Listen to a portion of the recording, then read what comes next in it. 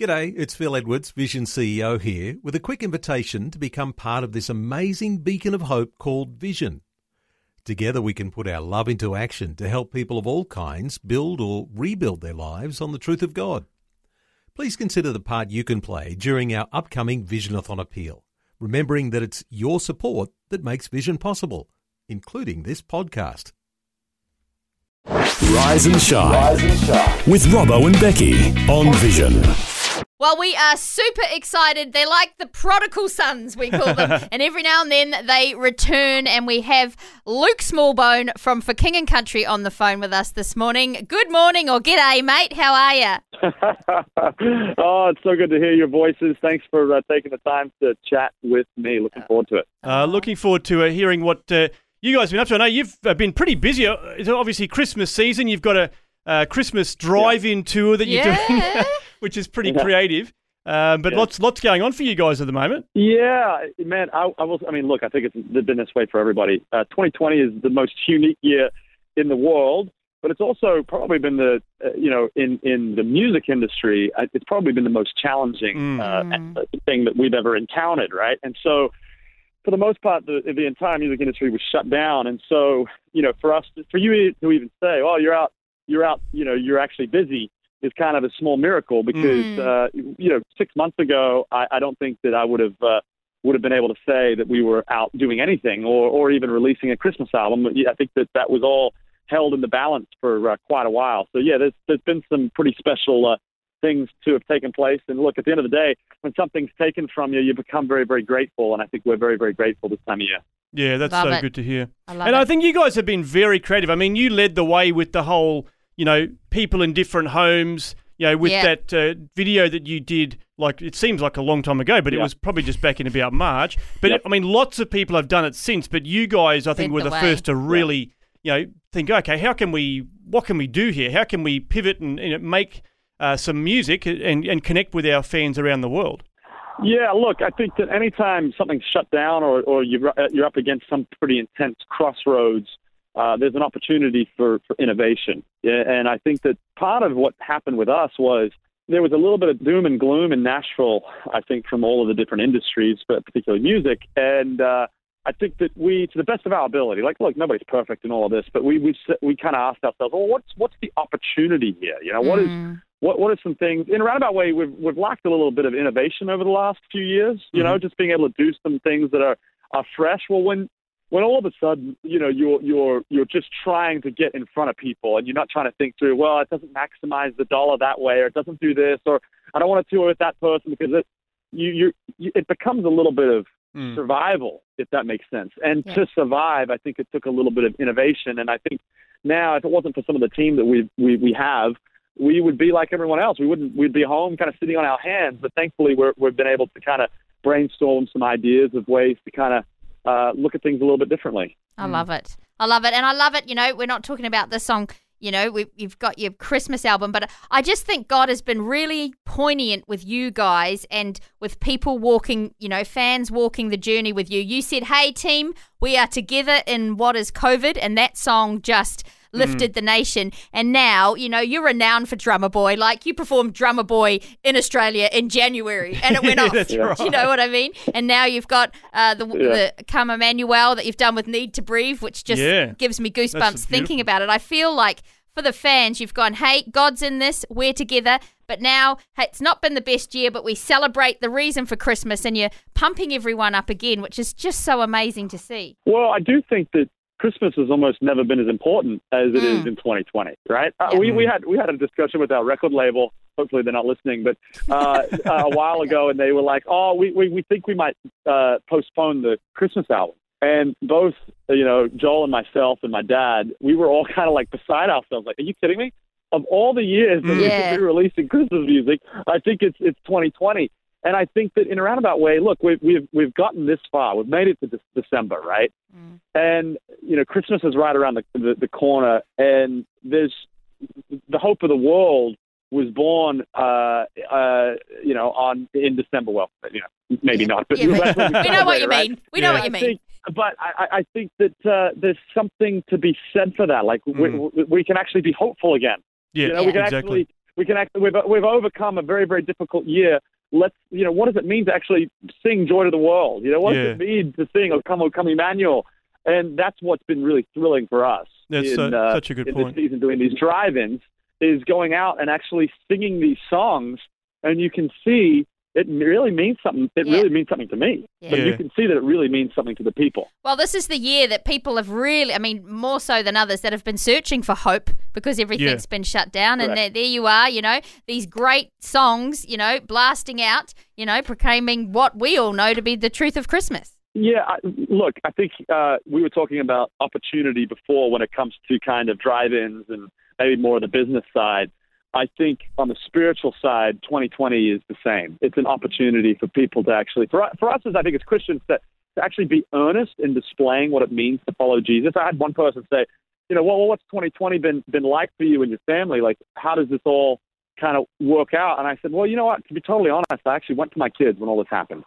And I said, Daddy may not be working for a while. I don't really actually know what the future is, fully kids. But this is a moment for us to display what we preach. This is actually a moment for us to put feet to our faith and to actually see what it's kind of made of. Because, look, at the end of the day, is if we're all freaking out and crumbling under the pressure, what does that have to say about our love and our faith in Jesus? So I think it's the same thing as kind of the industry side of it. This is a real opportunity. People are searching for hope more than ever because they feel hopeless. Yeah. And I think we have an obligation to not only just share that hope with people, but display it for people. Yeah, that's a good point. That's amazing. You mentioned family. Pretty special. The little drummer boy, you've worked the video, and your young son is actually the star of the show. It's funny that you said that because my wife actually came to me a couple of days ago and she was like, I was watching the music video again, and I realized if Phoenix wasn't in the music video, it would not be quite as good. Good. See? You're absolutely right. And look, he actually worked his tail off to do this. He several weeks before we filmed, my brother Ben, who directs all of our music videos, was like, "Hey, do you think Phoenix could do this?" And I was like, "You know what? I actually have no idea. I mean, he's 5 years old. He's not very old." And so they were trying out some other people. And over here, there's some laws if you use like child actors. Yeah. They can only work for like 4 hours, and they have to have a several-hour break, and they could work another 4 hours.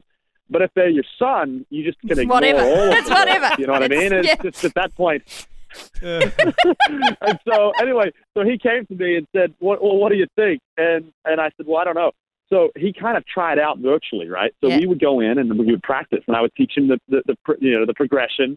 And so he got pretty good at the progression. Well, the hardest part about music is learning to play with the music, learning to play with the click, learning to play like with it all. And so when we started that, and that was where the rubber met the road, it was really hard for him, and he just kept kind of working at it.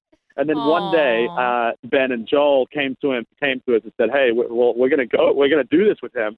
And I said, "Hey, you're going to have to go and ask him because he has worked really hard for this." Yeah.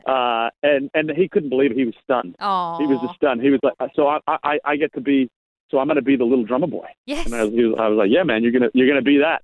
and that was all it was. He didn't make anything more of it. He doesn't like to watch it or anything. He just did his job. He got paid $100. That's what he negotiated. $100. Excellent. I love it. He's got some good management. Yeah. I love it. Oh, but good to see that you're bringing up the next generation. Yeah, it's great. One day we could be interviewing him. Well, I might be a bit old for that, but you know what I mean.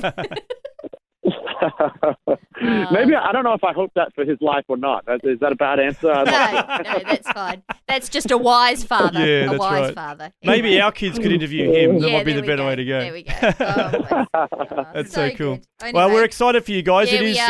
I think it's a bright end to what has been a pretty challenging year, 2020. But I mean, even as you said, like we're reflecting back on what you said earlier about, Jesus came into the world in less than ideal circumstances, didn't he? Like, with having to go to Bethlehem and, born in a stable, all that sort of stuff. So, I guess we can reflect on that and say, well, that's what we're focusing on in this, COVID Christmas, you might say. Yeah, we got during kind of quarantine over here, which obviously quarantine in every country, every state, it all looks different. So I'm not putting my position of what we're working through into the same echelon as everyone else. But we were able to get cows this year, right? That's right. And it hit me as I was like feeding. I was feeding cows. I was like, we use this fancy word manger, and I always just think bed, right? You know, that's what I think, because we don't really think of it as a feeding trough, and that's the way the Savior of the world was born in a feeding trough. Manger sounds so much more beautiful. Yeah, it does. Feeding trough. Yeah, it really kind of hit me hard, actually. Wow, that's awesome. That's classic. Wow. Well, we are super excited. Thank you for taking the time to chat to us. We hope you and your family have the most amazing Christmas. Are you allowed to gather? Because, how many small bones are you allowed in a room? Well, you're asking me. I don't know if the United States government is listening to me or not, but yes, we are allowed to be together. Okay, fair enough. I believe, anyway. Okay. And we will be together. Yeah. Okay. Well, that's amazing. Good. Well, we pray you have a fantastic Christmas and you get a little bit of time off just to relax, because we know you're doing one of the morning shows. I think it's Good Morning America on Christmas morning, so that's pretty awesome. But we have one final question for you: hot Christmas or cold Christmas? Hot Christmas by the beach, guys, or cold Christmas? You're gonna hate me for saying this, but I have to be truthful. Yeah. The first Christmas that we came here, it snowed on Christmas Day, and I will never ever forget it. And then many years later, we went back to Australia for Christmas, and I did have to say, I went to Mum and Dad. I was like, Mom, Dad, it now does not feel normal to have a hot Christmas, so I'm gonna have to go with the cold Christmas. And it makes sense with all the songs. You know? I know. Yeah. I've done sense with all the songs. No, Robbo is like can't understand it, but I've done a cold Christmas in Canada where the movies look like and the Christmas cards all look the same like outside. So I agree. We just wondered where you might sit. Yeah. Well, at least you know I'm still an Australian. Yes, and I'm you on are. It. At least you know that. Okay. Yeah, good to hear. Well, you have a fantastic Christmas. Yeah, passing our love to all the family, to Joel and all the extended Smallbone family. There's thousands of you, but have a great Christmas, and thanks so much for sharing some time with us today. Absolutely. We're like rabbits over here. Yeah, it's funny of us. Appreciate you guys. Have a great one. Thanks for taking time to listen to this audio on demand from Vision Christian Media. To find out more about us, go to vision.org.au.